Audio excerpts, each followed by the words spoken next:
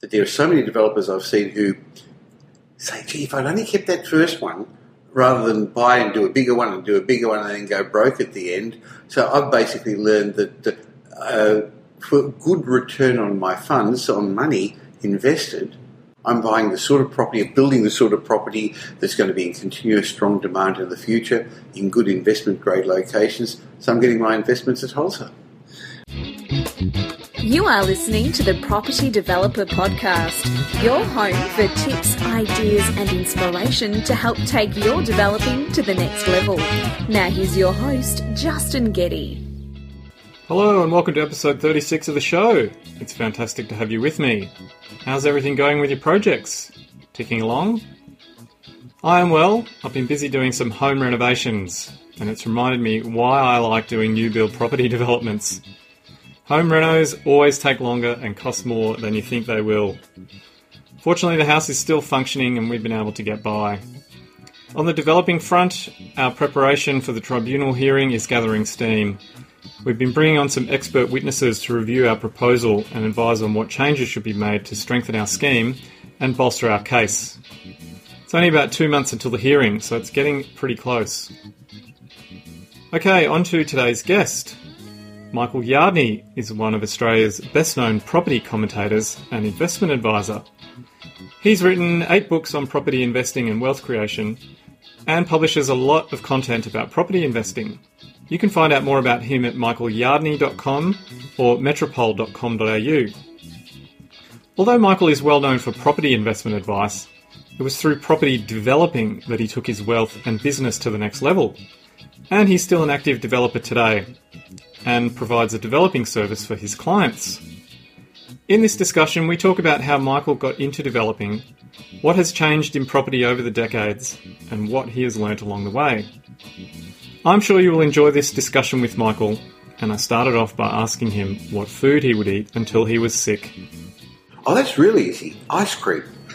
If I had to be set aside on a desert island and only have one food for the next month, it'll be ice cream. You're actually the first person to say ice cream, and now that I think about it, I'm surprised it hasn't come up before. I didn't have to think about it. It just came out like that. What, a particular flavour? I'm actually not fussy about it, but I actually like Magnums. But I'm not sure you're allowed to take lots of the caramel Magnums with the chocolate on the outside. I'm pretty sure they don't allow that on that show, Survivor, when you get stuck on a desert island. Now, Michael, we're here today to talk about property developing. You're quite a well-known commentator in Australia and particularly in Melbourne. I guess more known for investment properties, but you've also done a lot of property developing. So we're here today to explore a bit more about that. So could you give us some background on you in general in property, but more specifically your developing activities? Sure. Well, I bought my first investment property in the 1970s. I paid $18,000 and got $12 a week rent. I actually went halves with my parents. We took a 30-year mortgage. Had no idea how I was going to pay it off. But it was the time of Gough Whitlam coming into power, and inflation was high and the property values went up, and I bought another one. I made all the mistakes. The worst thing a beginner can do is get it right first time. You think you're smarter than you are. But the second property I bought in Bond Street, Caulfield, I knew I had to do a renovation. It had renovation development. So I started with renovations, which is in fact where I've seen a lot of big developers start. I remember painting it. No one told me I had to open the windows to let fresh air come through, to ventilate it, so I actually made myself quite sick. I tried to do things myself. I got involved in development in the 1980s, and it was more buying and selling because I thought I needed cash flow. And in my 30s then, I was very brave. I did some amazing developments, a couple of industrial subdivisions, warehouse developments, office building. I had some good business partners and some mentors who taught me what to do. That all came to a bit of a screeching halt in the early 90s in the recession we had to have. Fortunately, I survived that, but some people didn't that I knew well. I got involved in development project management, helping other people with their developments in the late 1990s, and in 2000 set up a company called Metropole Projects. Over the years, we've probably done over 1,000 development projects for clients. Currently, we've got 56 medium-density development projects on the go. And personally, I'm still currently involved in 4 medium-density developments that I'm keeping in the long term for myself. So still very actively involved in property development. And tell me why you're involved in property development. I have fun. I enjoy the creative process. I enjoy finding a solution to a potential problem that's there. And I actually take pride in some of the things we're doing. We in particular are involved in 2 municipalities in Melbourne currently, the city of Glen Eira. We did a lot in the city of Monash before, city of Bayside as well. And there's 2 or 3 suburbs where we've clearly changed the face of it if we've done 100 developments there. So I actually take some pride driving through and thinking, hey, that was one of ours. And given that you've got this broad overview of different types of property investment, is there something particularly special about property development that draws you to it? I think it's the fact that it's the highest and best use of your money if you do it right and do it for the right reason. Can you elaborate on that for us? Well, to me, property development is a great way of buying your assets cheaply, building your assets at wholesale. So while most property developers buy, develop and sell, or buy, renovate and flip and sell, to me, I don't sell. I used to, and I used to need it for my cash flow, but I've learned over the time that there are so many developers I've seen who say, gee, if I'd only kept that first one, rather than buy and do a bigger one and do a bigger one and then go broke at the end. So I've basically learned that for good return on my funds, on money invested, and if I can hold on in the long term so I never start without the ability to do that, it doesn't matter where we are in the cycle, it doesn't matter what's going on in the market. I'm buying the sort of property, building the sort of property that's going to be in continuous strong demand in the future, in good investment grade locations, so I'm getting my investments at wholesale. And how have you managed to hold on to those properties? Because it's sort of like the holy grail for property development, building the stock, being able to hold it, but then also being able to do other projects as well. Right. Well, the answer is today it's much easier now that I've got a substantial asset base, but it varies. I've learned over the years that property investment or development is really a game of finance with real estate thrown in the middle. So a hell of a lot of it has to do with having the right finance and having the right cash flow. Well, that's particularly more salient given where we are at the moment with lending practices and clampdowns from banks. And you mentioned that you learnt some things from mentors that you had through the 80s. What were some of the things that you learnt from those people? Well, again, in the 80s, I was very brave. And looking back on it, very stupid. But probably didn't know what I didn't know. I got involved in two residential, one industrial subdivision project. One of them, I actually bought a farm with 3 partners, 2 who were very experienced developers, but they put up a bit of the money and a bit of the expertise. And we bought a property on a long settlement, had never done it before, got some engineers to design the roads, got some people to quote it, got somebody to sell off all the land off the plan, so to speak, to other speculative investors, developers. And we went to the bank and said, here's a 20-acre farm, here's a subdivision of 34 lots of industrial land, here's 34 contracts of sale, a fixed price contract, there's a profit margin, would you lend it all to us? I don't know what would have happened if the market had changed while we were doing that, if we wouldn't have sold, we were brave, and as I said, a little bit stupid, but we actually, a booming market got us through. If I made those same mistakes today, I'd have gone broke very, very quickly. So I learned from one of my early mentors, who's still a very successful, very large city developer, about the margins you require and the way you do it. I also learned from him a bit about the cycles, but I learned about it, unfortunately for him, the hard way. He'd already gone broke once when we got together. He went broke another time in the early 90s, and he's been broke since. He's a speculative developer, and having gotten through the early 90s when I saw a number of my business partners go bankrupt, it made me a much, much more cautious developer. I learned the importance of finance, of cash flow, and 20 years into my investment career, I finally learned the importance of cycles.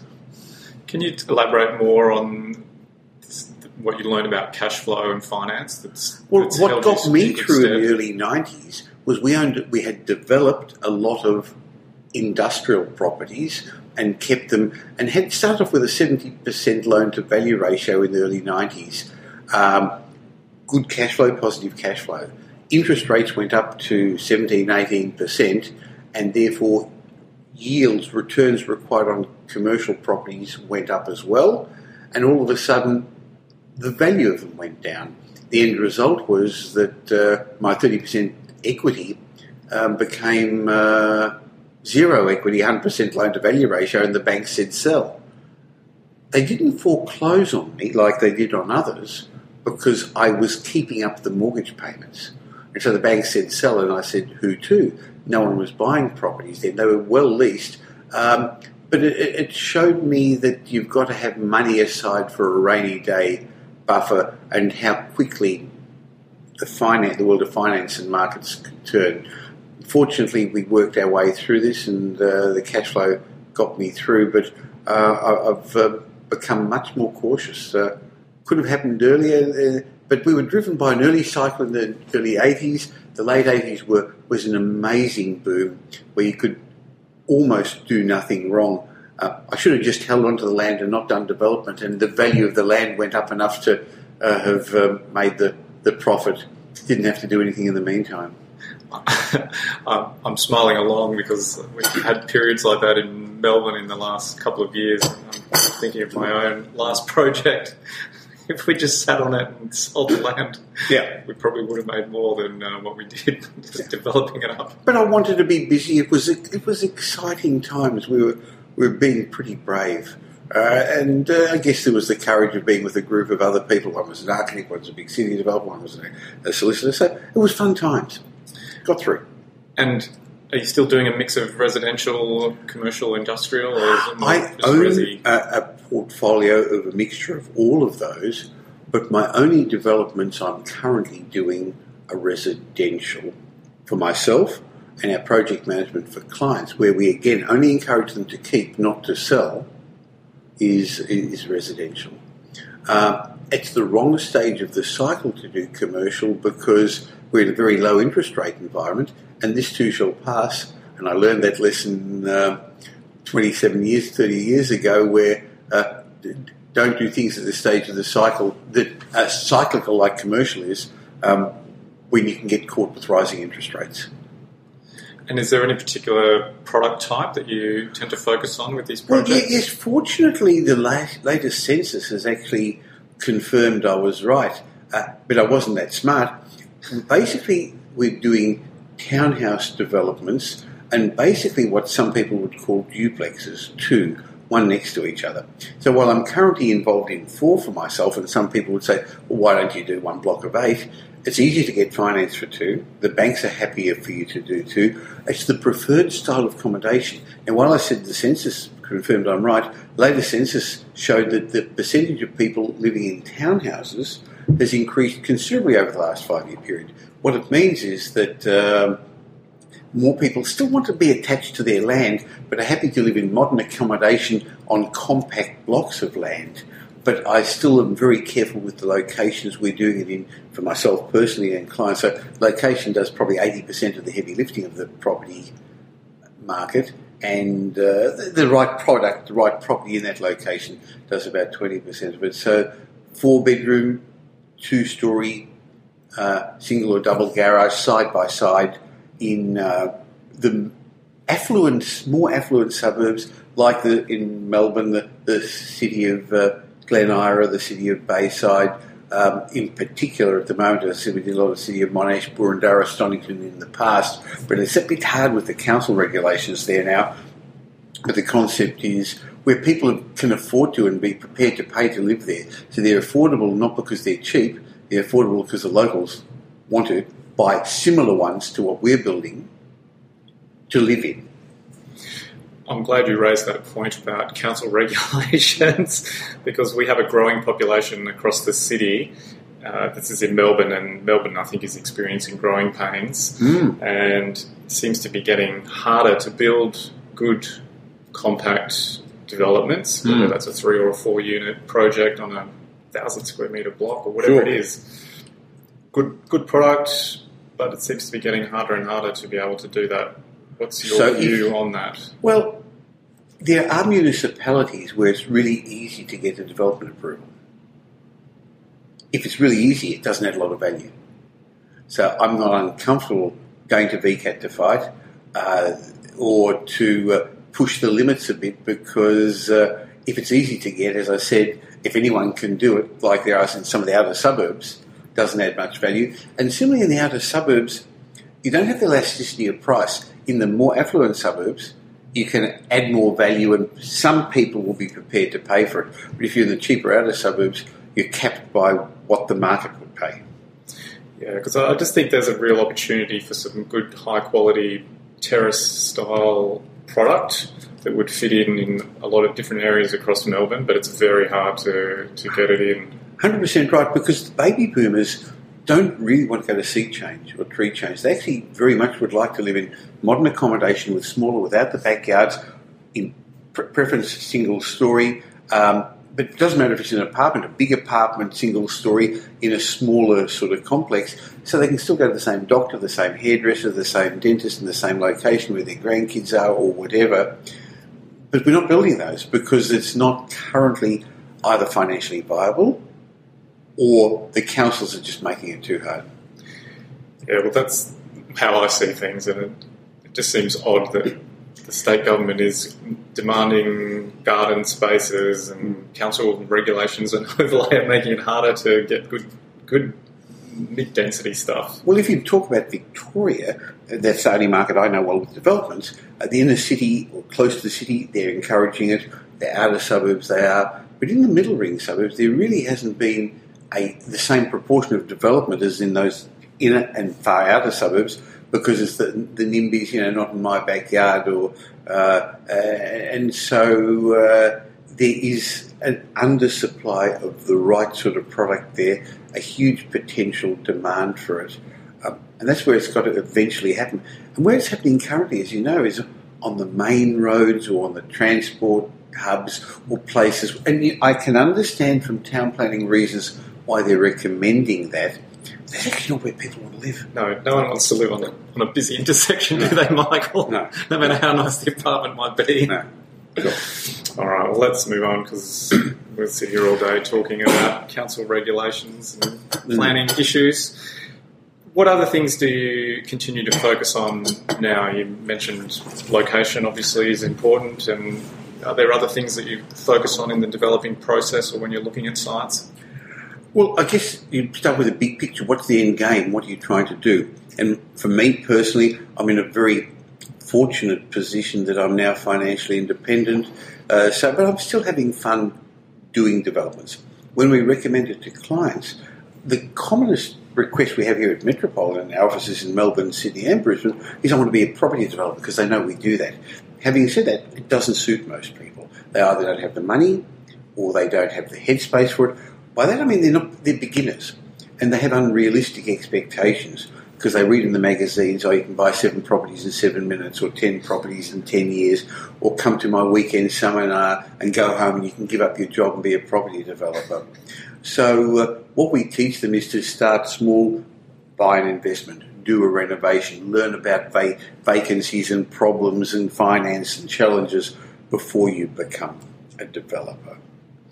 But for those who've done that and have got the financial capacity, we love getting involved in development projects and helping them do that. But again, it's with the big picture of finding what we call investment grade properties. So suburbs that are going to outperform the averages because of the demographics. Capital cities is where the vast majority of the population growth is occurring. Melbourne and Sydney in particular is where the vast majority is growing because it's where the workers are, the jobs are. We're currently not doing developments in Sydney. We are in Melbourne. So then we choose those suburbs that are going to outperform the averages because it's not a judge of people, but because they're more affluent and, as I said a moment ago, are going to be able to have high disposable income. In the last census period, some suburbs had 50% more growth in income than the average. And those suburbs where income is growing disproportionately more, people have more disposable income. They can afford to buy cars, they can afford to buy big TVs, but also spend it on their houses. And that's areas where property values will outperform. Then we choose the right livable streets. So it's not just not the main roads like we said a moment ago, but also even digging deeper to understanding why one side of the street, talking about aspect, very important with development, also just a nice livable street, and then the right product that the locals are going to want. So we built to owner-occupier demand, even though we keep them personally and for clients as investments, because I want a valuer to come around and say, hey, if ever we were to have to take that over, the bank with my client, we would take it over, we could sell it straight away. So we build owner-occupier standard, even though it's for investment. I'm very curious on fleshing out the mindset of wannabe developers that you've talked to, and you said their mindset isn't right. What kind of things is it you think they're thinking about? Unrealistic expectations. I've saved $20,000. I'll actually buy something. The bank will lend me the rest, and I'll sell it, and I'll make money, and it'll give me money to do the next one. It's things that they're, I guess, reading between the lines in the magazines or podcasts, or the emails they get every day in their inbox encouraging them. Happens at this stage of the cycle where a whole lot of new gurus come out, pretend gurus. I mean, one of the big ones is in this field of development is the land option, where they're actually going to go off and I'll buy something in regional or rural Australia, and I'll take an option and we'll subdivide it, and one scheme after the other has fallen flat, and people have been in front of the courts and ASIC, yet it's still going on.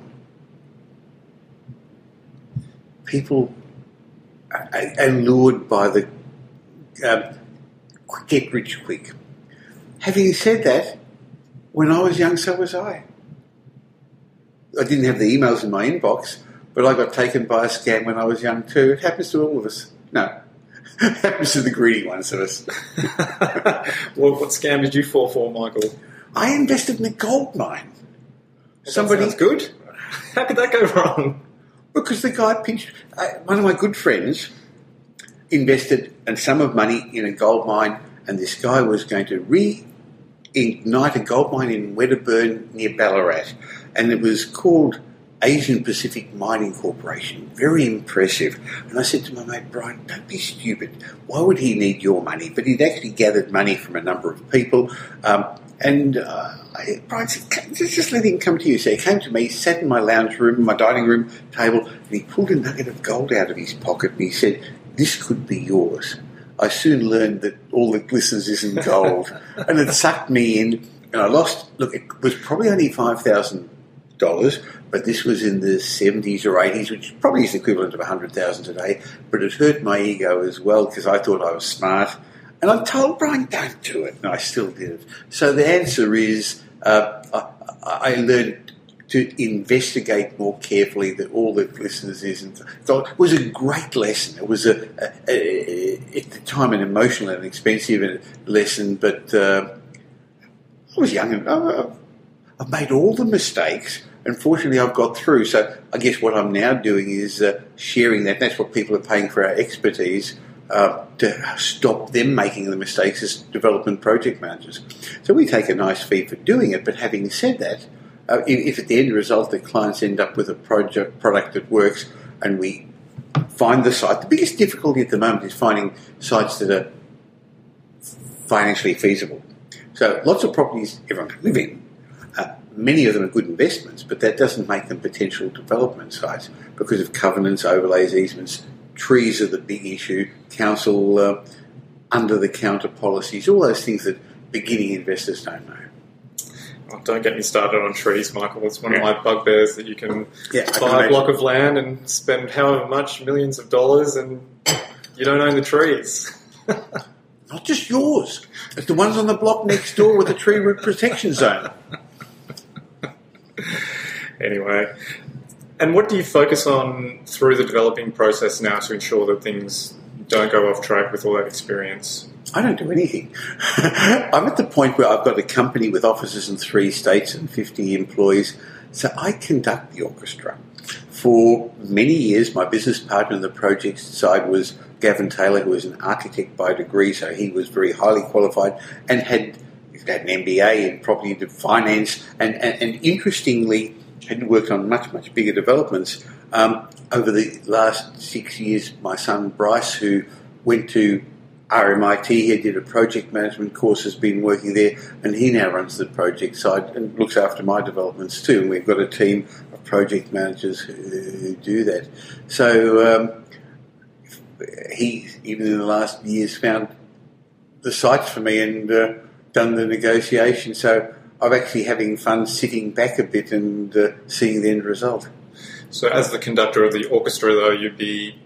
Which members of the band are you making sure are on song, as it were? Well, we have a number of divisions in our business. So we have Metropole Wealth Advisory, which is a financial planning business. We got the buyer's agency and the property strategist who see the clients, who devise a strategy, the buyer's agents who buy properties for them, property management. We've got over $1.5 billion worth of assets under property management in our offices. So it's a very big company.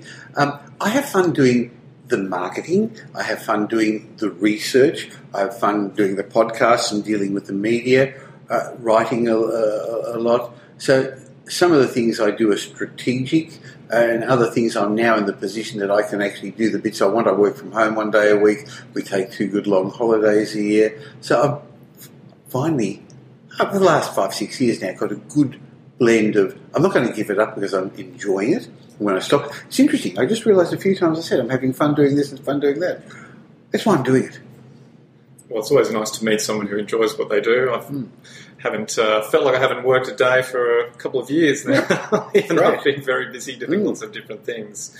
But on your projects or on the projects that your company is working on, do you have a set team in terms of consultants that you continue to use over and over again? You've got sure. So we do some things in-house and we do some things out-house. So in-house we find the sites, do the feasibilities, do the negotiation, and that's what Bryce has become good at. Interestingly, 71% of the properties we bought last year, we buy 3-4 a month development sites, were bought off market.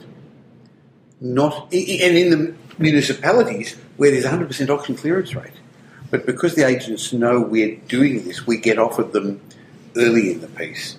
Our biggest competition for these development sites tends not to be developers because we're buying old houses close to the use-by date in good locations. So it's often emotional owner-occupiers who are going to pull it down and build a house. And I like that because if there are only townhouses, duplexes in these areas, it would spoil the amenity of the area. So the fact that there's nice new houses, older established houses, renovated houses, and townhouses in the localities is nice. We outsource the design to the same firm of town planners, same firm of architects. Actually, they're both draftspeople that I've been using since middle 90s. Interestingly, we now have a town planner doing every submission for council. That wasn't the way before. I was able to, when I first started, just take them to council and waltz in, and they knew you, and it was much easier. We do the design and documentation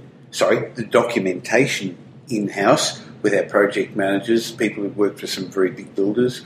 By the way, I've also got a construction company that does my own stuff, my own developments, and also does renovations, but we don't do construction for developments for clients, because if we're going to project manage them, in my mind it's a bit incestuous to project manage your own construction company.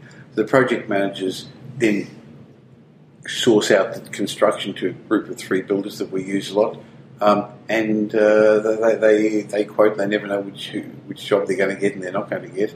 So we have in-house team and outside team.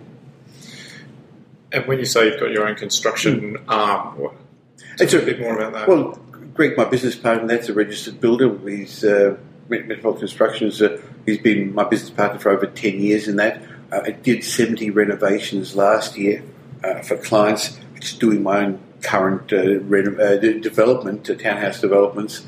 Greg's done a lot of townhouses for himself and clients in the past. So it's mainly involved in the renovations and maintenance for our property management division and doing some townhouses for me and for close family members and associates. And you've been around for a while, so you've probably seen a few developers come and go.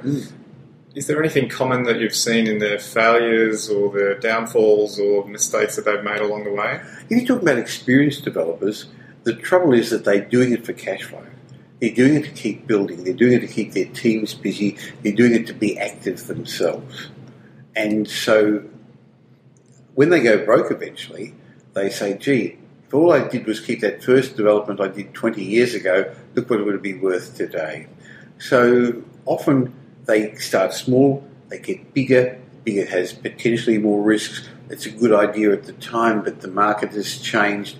But I'll just get one more in before the end of the cycle. I've got to keep my team together. I've got to keep people busy. That's not a good reason to develop. Anything else? Oh, there's lots of mistakes that developers make, but that's the big one. And they don't think like business people; they're builders. So builders make terrible developers. Well, they think it's easy, don't they? It's a sort of natural extension of the job that they're doing. What about preparing for a change in a market cycle? Well, that's one of the reasons I like the smaller projects I'm doing. The timeframes are less, even though it still takes time to get a two townhouse development through council. But I'm land banking, so I bought the sites. I'm currently, one's under construction. One I finished last Christmas that kept as long-term investment. So one's under construction. There are 3 at various stages going through. 2 have got the town planning approvals. Another one is about to get the development approval through council. As soon as I finish one, I go to the next one. I'm not going to get caught out. I'm not going to have a lot on the go at the one time.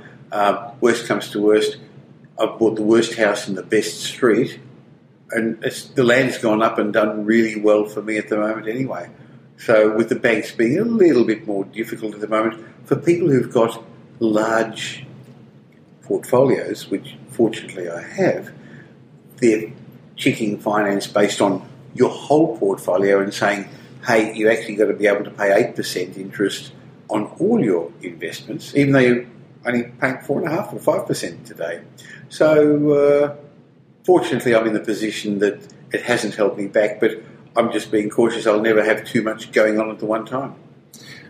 I don't want to backtrack, but I'm just curious. Why do you think it's taking council so long to approve fairly straightforward duplex? I think that council town planners are overworked. So they're good people. Some of them are greenies and some of them are not commercially oriented or minded. But I think in general they just haven't got enough capacity. The councils are making it much harder for them because they're not giving them the resources they need. And yet we keep paying higher and higher application fees, Michael. Yes, yes. Yeah. I think you've already touched on how you go about determining the stock that you're going to build. Is that based on some research of the local buyers or the environment? By becoming experts in a number of municipalities, we know what works and doesn't work. Now, interestingly, 2 years ago we bought a development site for a client who's bought a number of other investments for us, and he didn't give it to us to project manage. He gave it to his family members who are in a very well-known large construction company in this area who specialises in duplexes on your own land. So you'd think they'd know what to do. Because we're good clients, he's a good client of ours, he gave it back to us for property management. And it was fascinating to see the difference in the quality of that builder's product and ours, and the fact that the space in the kitchen of a luxurious townhouse in Bentley, Ormond I should say, didn't have room for a double fridge. And every tenant who wanted to move in this expensive $1,200 a week rental property wanted a double fridge. They didn't have room in the laundry for a full-size dryer or washing machine. Property management came up with a whole list of things that had to be undone or couldn't be undone that actually made it harder. They didn't have living space upstairs, so while they had lots of nice accommodation downstairs, it actually was a spec home, not what the market wants. So what we have learned from managing quite a lot of these, seeing what tenants want, learning what's happening in the open market, is having a good perspective of what the end product is. And again, to us, the end product isn't investment stock, it's investment grade, which is very different. And to me, investment grade is an owner-occupier standard. Because investment grade is one that outperform the averages, as opposed to investment stock, what all the developers do for the investor market, secondary. And what are the things that you're looking for in investment grade versus investment stock? Well, investment grade starts with location, and then starts with the sort of property that's going to have owner-occupier appeal, and will be in continuous strong demand by a wide demographic of people in the long term. Okay. And remember, as I said before, the demographic of people who can afford to and be prepared to pay a premium to either rent there or buy similar properties to push up the value. And when you're project managing these for your clients, what are the kind of things that they like to be kept informed about? What are the things they think are important? Well, they get regular follow-ups, they get regular reviews of what's happening with the site. A large percentage of our clients are interstate or overseas. Many of them are professionals, so they don't have a chance to look, and if they do, they drive past on the weekend and it's locked up so they can't see. And they're told not to because they don't have a card to get on the site. So we send them photos and reports, and our job is to not project manage the site. The builder does that. We actually project manage the project and make sure the builder sticks to the specification. So we don't run the development, the building site. We make sure the project's working for the client. And what do you think you've learned about yourself along the way? I guess what I've learned is I can't do it all on my own. I need a good team around me. When I first started, I wanted to do it all on my own for a couple of reasons. First of all, I thought I wanted to learn that was the right way to do things. And the other was I was cheap. I thought I'd save myself some money. But as I learned to get other good people around me and get advice and get consultants and get mentors, I found good advice isn't cheap, isn't expensive, it's actually an investment. Anything else you've learned about yourself along the way? I'm not as smart as I thought I was. I've made more than my share of mistakes over time. Fortunately, I've made less. I've made them in my personal life. I've made them in my business life. I've even made business mistakes this year. And I've made them in my investment career, but not many in the last 10, 15 years. So I've got to learn that to learn from others and be humble and continuously keep learning. I learned, I think, the concept of personal development was a big aha for me, and also the concept of the psychology of success, that there's a reason the rich keep getting richer, and it's not because how they were born or where they went to school or what their parents did. It's having the right headspace. They have a different wealth operating system. Their mind works differently. But you know what? You can learn it, you can become it, because most self-made millionaires started poor. That's very good advice. And what do you reckon you've sacrificed along the way or have had to give up to get where you are?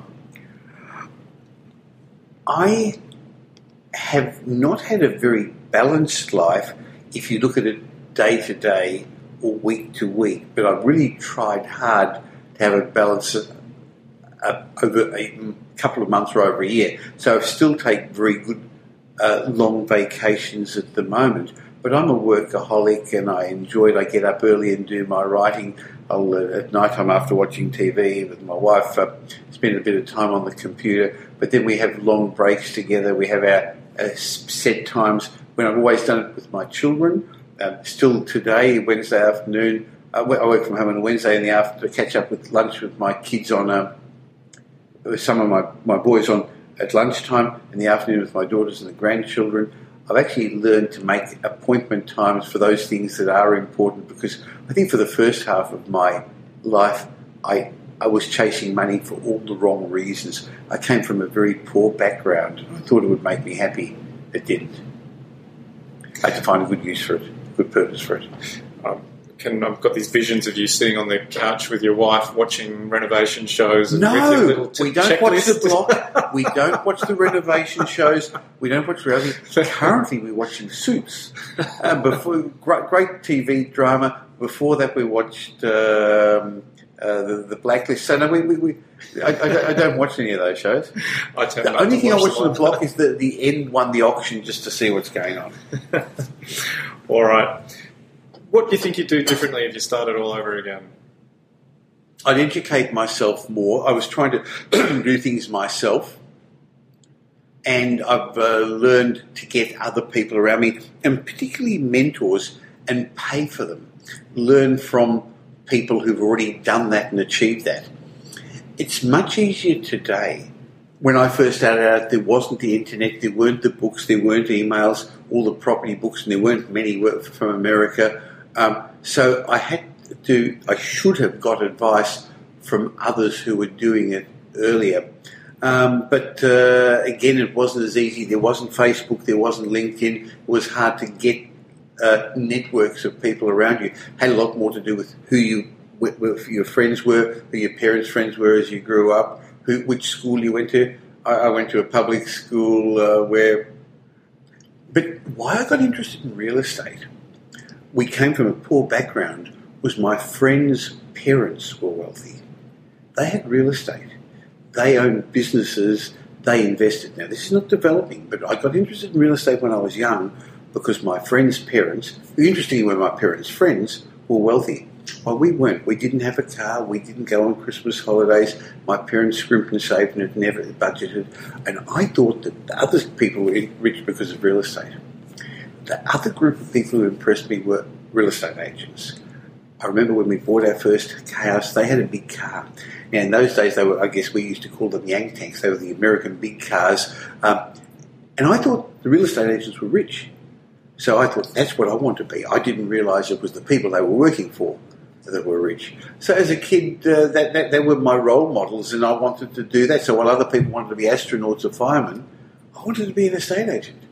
Guess where I ended up? Selling property? Well, I don't sell property because buyers agents weren't around. But last year we bought $250 million worth of property for clients. We've got a huge property management division, so yes. That's a lot of contracts to sign, Michael. Yes, it is. All right. What would you say your top tip for developers out there who are looking to take their business to the next level?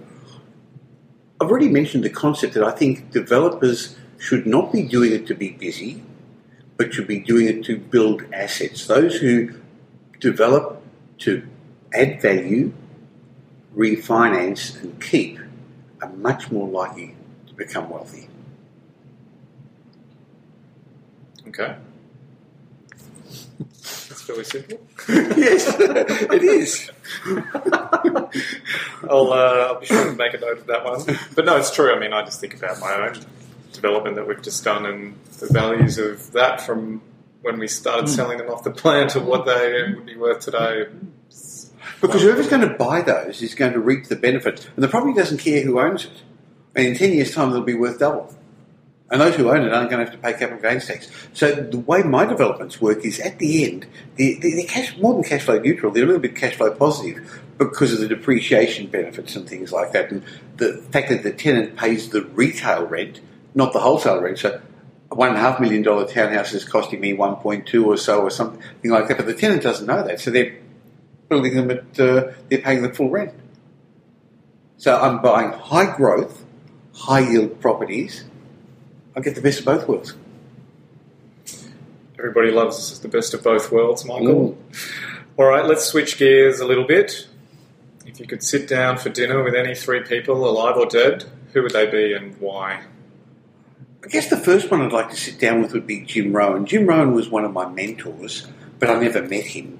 I still watch his videos on YouTube. I still read his quotes. He was one of the people. So mentors are people you meet, mentors are people you pay for, but also you can be mentored by people who you admire and aspire to be. And Jim Rohn taught me the concept of personal development. He taught me the concept that if you don't like things, you can change. You're not a tree. If you don't change, you're not going to get to the next level. And if perchance you do get a windfall and you haven't grown to that level, you're likely to lose it. And I sabotaged myself in the first half of my life, and I've seen people over and over again do it psychologically, emotionally, business-wise, relationship-wise, because they're sometimes scared of success, not just scared of failure. That's number one. Right. Dan Kennedy is somebody I learned a lot of marketing ideas from. The reason my Metropole business has grown so well is because we provide really good service and add a lot of value to clients. But I enjoy the marketing side, and so I've learned a lot of great ideas from him. He's still alive. He's a marketing guru who's a bit of an isolated person in America, but I still get his newsletters. I listen to his audios, and I think I could learn a lot from him. He's an entrepreneur who's got some quite radical ideas. And the third person I'd sit down and have dinner with would probably be Steve Jobs. He's a visionary. I like Apple products. I've been using Apple products for a long, long time. One of the early ones to use Macs when they weren't that fashionable. I like the fact that it didn't work out for him. He went off and tried things again.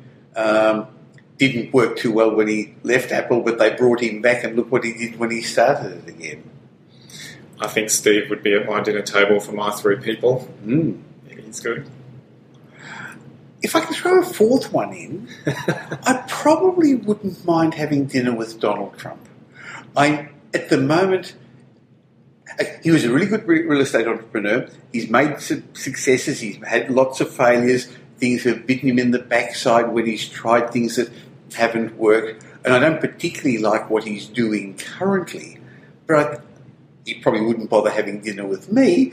But I think I'd learn some interest. I'd like to get inside his head and work out what's he thinking at the moment. I think there's a lot of people thinking the same thing. Yeah. I reckon it'd be pretty scary inside his head, Michael. Yeah. All right, well, that sounds like a pretty interesting group of people.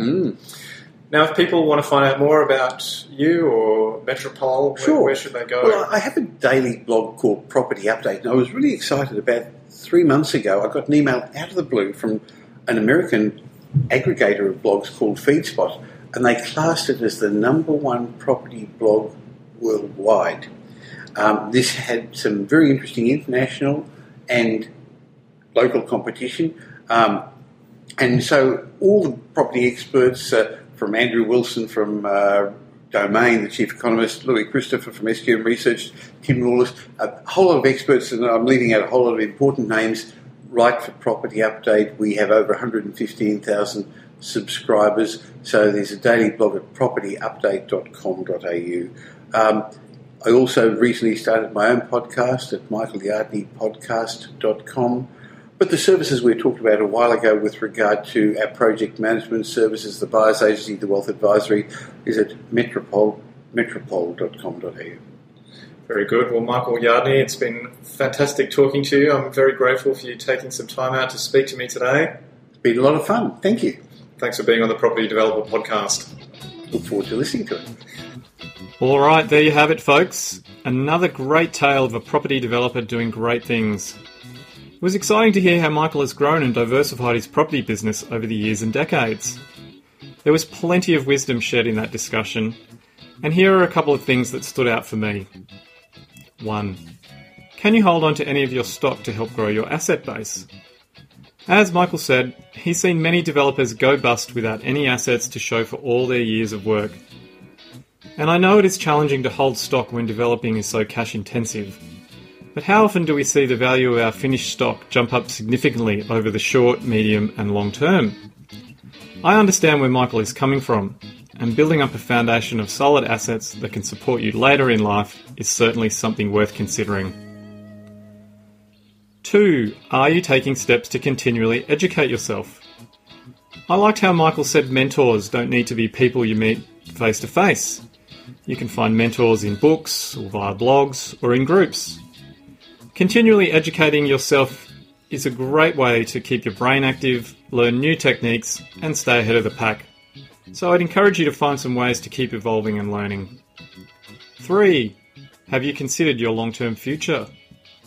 Leading on from the point about holding stock, it is helpful to consider what you want your life to be like in the longer term, and then having a plan to get there. It is wise to have a destination in mind, and then you can begin working towards it.